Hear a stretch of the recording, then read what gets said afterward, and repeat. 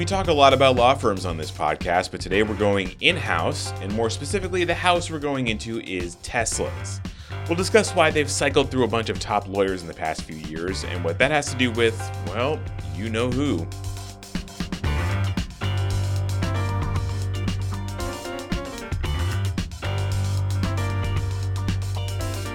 Hello, you're listening to On the Merits, the weekly legal news podcast from Bloomberg Law. I'm your host, David Schultz, and I'm glad to be back from vacation. So here's a list of names for you. Dane Butswinkas, Jonathan Chang, Alan Prescott, Bill Berry, David Searle. Those are all five of the people who've held and left the position of top lawyer at Tesla in just the past 4 years. Searle is the latest to go, having left his position, but not the company altogether a few weeks ago. That distinction will become important in a bit, trust me. Why is Searle the latest to go through this rapidly spinning Tesla turnstile? Some folks speculated it had to do with an internal investigation he was heading up, but there's no real proof of that right now. What there is proof of is that being the chief legal officer at this electric car powerhouse seems to be a pretty short-term position. Is that a problem for the company and for the eccentric billionaire who owns it? Elon Musk, of course. Especially at a time when Tesla has some pretty weighty legal matters to address, from allegations of unfair labor practices to issues with its self-driving technology. To find out, I brought on Brian Baxter, the Bloomberg Law reporter who broke the story about the latest personnel move at Tesla. I asked him why it's so hard for this company to keep a GC for more than a few months, and about what's behind this most recent vacancy. So this is a story we'd been working on for a while, and I should give credit to my colleague, Edward Ludlow at Bloomberg News, who has also been reporting about Tesla and was kind of, at the time that we published our story, was on his honeymoon. So, he was putting in overtime to sort of, this wasn't something we whipped together at the last minute. Right, that's above and beyond the Call of Duty. Far above and beyond the Call of Duty. And so, just in talking with sources over the past month or so, we sort of learned that David Searle had resigned from his position as acting head of legal sometime in late July. And, we sort of did a lot of reporting before we came to the conclusion that we were ready to publish, including having gone to Tesla, Elon Musk, other folks in the legal group there, including the new acting head of legal, Dina Eskin. And so, after feeling comfortable with our sourcing and, doing our due diligence, we decided to publish the story. Once we did, Tesla came out in a somewhat unusual move. They generally don't comment on personnel matters. But we did have an inkling this time around. I think it's safe to say that there might be there was some pushback. I don't want to get into sourcing, but about, whether or not sort of hanging on the word left. What does left mean? What does it mean when you resign your job? Are you still with your employer? I don't want to speculate about, anything on Tesla, and that's for them to clarify, which they have decided not to. But, when you leave your job, it's certainly possible that you can be, have certain obligations to a former employer for a certain amount of time. Whether that's the case here, we don't know. That's between Tesla and Mr. Searle and for them to clarify. And so far, neither of them have. And it's worth noting that this company, which of course is run by Elon Musk, responded to your story on Twitter with a tweet. They did. Yes. Quite apropos, right? As Mr. Musk prepares to, go to court over his $44 billion buyout of Twitter that he doesn't want to proceed with anymore. Tesla did take to Twitter, and I don't want to say outright deny our story. They denied that David Searle had left the company. Again, it sort of hinges, it depends on what your definition of the word left is, right? So right, they didn't say that he was still head of legal. They said that it was inaccurate to report that he had left the company. And before we get into the broader trend of what's going on here, let's talk about Searle just a little bit more. He was, before he left his position, he was heading up an investigation into this purchasing issue that Tesla was having. Is there any indication that he was pushed out because of this investigation, or the investigation in any way led to this personnel move? I mean, there's certainly been folks who have told us things that we haven't been able to corroborate. We have reported in July, my colleague Ed Ludlow, who broke the news on this, that David Searle was leading an internal investigation into some purchasing orders at the company by a key Musk lieutenant. Whether or not that David Searle's decision to resign had anything to do with that, we don't really know yet. I don't think we're comfortable enough with reporting exactly what happened there.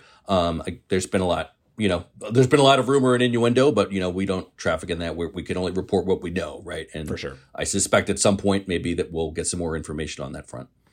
So now let's get into the broader trend, and this is just beyond David Searle and looking at how Tesla handles its legal matters. So your story, both last week and this week, was kind of astonishing to me because it tabulated how many chief legal officers and acting chief legal officers the company has had in the last few years.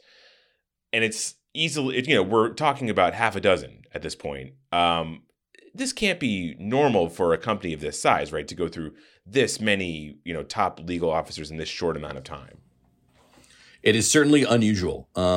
And the fact that, the numbers kind of speak from themselves from what we've heard, Tesla has not had a full-time individual to hold the general counsel title, which is a pretty important title in any C-suite since December of 2019. So anyone that has held the sort of head of legal position since that time has done so on an acting or interim basis. So there's no permanency to the role, and some would say no consistency either if you have a constant revolving door in terms of who's heading legal there. We've reported over the years on there's various reasons for that, right? Like most billionaires, I'm sure Mr. Musk, while a genius, is not the easiest person to work for. We've reported that before, and he's certainly entitled to have who he wants in that position. And certainly Tesla has got to where it is. It's, I think, last I checked, the sixth most valuable company in the world. I mean, I don't want to speak for the company, but they're clearly doing things that have made themselves a success, and it's up to them to whether or not they want to prioritize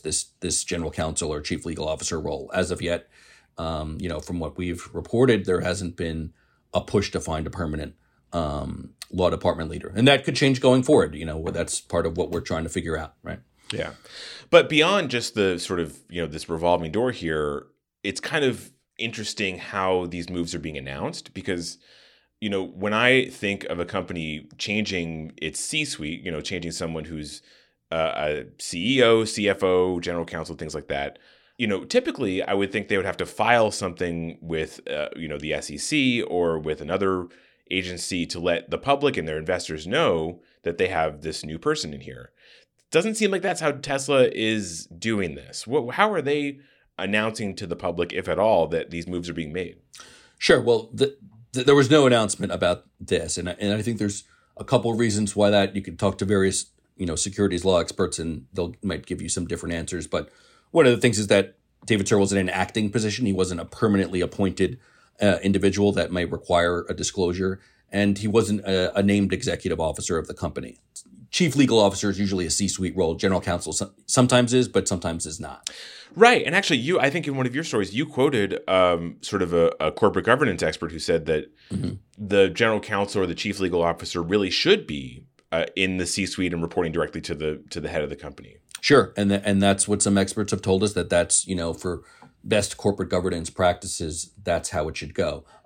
That's not how it's been at Tesla. That doesn't mean that they can't find a different way to do things, And one of the things that's actually been interesting that I've heard lately is that, you would think with this constant, revolving door turnstile of lawyers that it would be hard for them to recruit, right? But, I spoke with someone yesterday, and they were telling me that there is no shortage of people that would, at the drop of a hat, go to work for Tesla and Elon Musk. I mean, they have, from everything that I've heard, do not have a problem recruiting lawyers.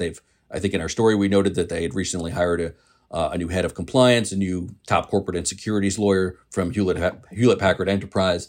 There's at least a dozen listings for in-house legal positions on their website as of a couple days ago. And from everything that I've heard, Tesla plays very well. It's a demanding 24/7 workplace. I think a story earlier this month, we noted in the job listing for the top corporate and securities law job that they said right out, Tesla isn't for everybody. It's not, the environment that you find there, they say very upfront, it might not be something for you. So it's a demanding environment. There's a lot of pressure, but it's also quite high profile. And that was what someone was telling me yesterday, that if you get a job as, even if you're acting, right, that opens up all kinds of doors for you at other tech companies, right? Like a lot of technology companies, we've reported this year from, Google parent Alphabet to, numerous tech companies have looked to hire from Tesla's legal group because they have good talent. Their lawyers are valued in the market, and it depends on how long you could last there, right? It's not for everyone, but it certainly looks good on the resume. Aside from the fact that they haven't had a problem recruiting legal talent, it's also been brought to my attention that Mr. Musk has had issues with lawyers at other companies, right? Like he called out Twitter's chief legal officer earlier this year. There's been reported that he wanted a former lawyer at the SEC who was investigating him that went to a private law firm to be fired from that law firm that was doing work for Tesla because he remembered this person for whatever the reasons may be, right? So I think we've noted that maybe he doesn't value lawyers. He certainly takes an interest in what their work is, and he certainly is recognizing them and whatever their contributions may be for good or bad. He's certainly not. He does not hesitate to weigh in on what he thinks about them. Well, and finally, I kind of wanted to extend that line of thought a little bit. I certainly would never presume to put words in Elon Musk's mouth. Nor would I. Yeah. But I wonder if, he were listening to this, would he say, this constant turnover in my legal department's not really a problem. It's, lawyers are interchangeable. It doesn't really matter as long as the work is getting done. It doesn't really matter who's handling it. What do you think about that? Do you think that would be an argument that he could make about why this sort of rapidly revolving turnstile is not something to worry about or even care about?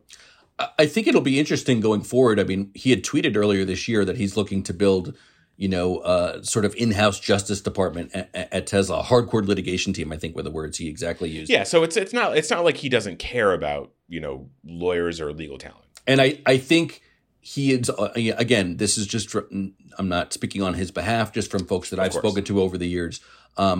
He will say, he's got Tesla and, SpaceX as other companies to a point where a lot of critics have thought they never would have get, right? So I think he thinks that it's the next person up, get me where we need to go as a company. And if it's not you, it's going to be someone else. I'm going to be able to find someone else. There's no shortage of resumes coming to that company, and it's just getting Tesla to the outcome that it wants. And it can, whether or not that can be achieved in the long run, we'll see, right? Whether or not this, so far the track record of success speaks for itself. And, I think he would probably say that, reports like ours are a distraction from Tesla's overall mission, and they have bigger fish to fry than worrying about who's the head of their legal group. And you know what?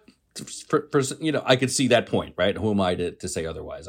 We have a job to do, just like he has a job to do, and we'll see in the long run how it works out. Yeah, I mean, say what you will about Elon Musk, but the results speak for themselves. And people never tire of reading about Elon Musk and what's going on. I tell you, and any story. People just, they're fascinated with the guy, and he has an interesting story. Sure does. All right. Well, that was Brian Baxter talking about Tesla. Brian, thank you so much for chatting. Thank you, David. Thanks for having me. And that'll do it for today's episode of On the Merits. It was produced by myself, David Schultz. Our editor is Andrew Satter, and our executive producer is Josh Block. Reach out to us on Twitter if you have anything on your mind. We use the handle @BLaw. Thanks for listening, and we will see you next week. When it comes to the environment, there are, let's say, a lot of moving parts. Climate change, air pollution, chemical contamination, endangered species. It's a lot. That's where Parts Per Billion comes in. Join us on the Parts Per Billion podcast every other Wednesday to sort out everything that's going on in the environment, from the courts to Congress to your backyard. Download and subscribe to Bloomberg Law's Parts Per Billion wherever you get your podcasts. And thanks for listening.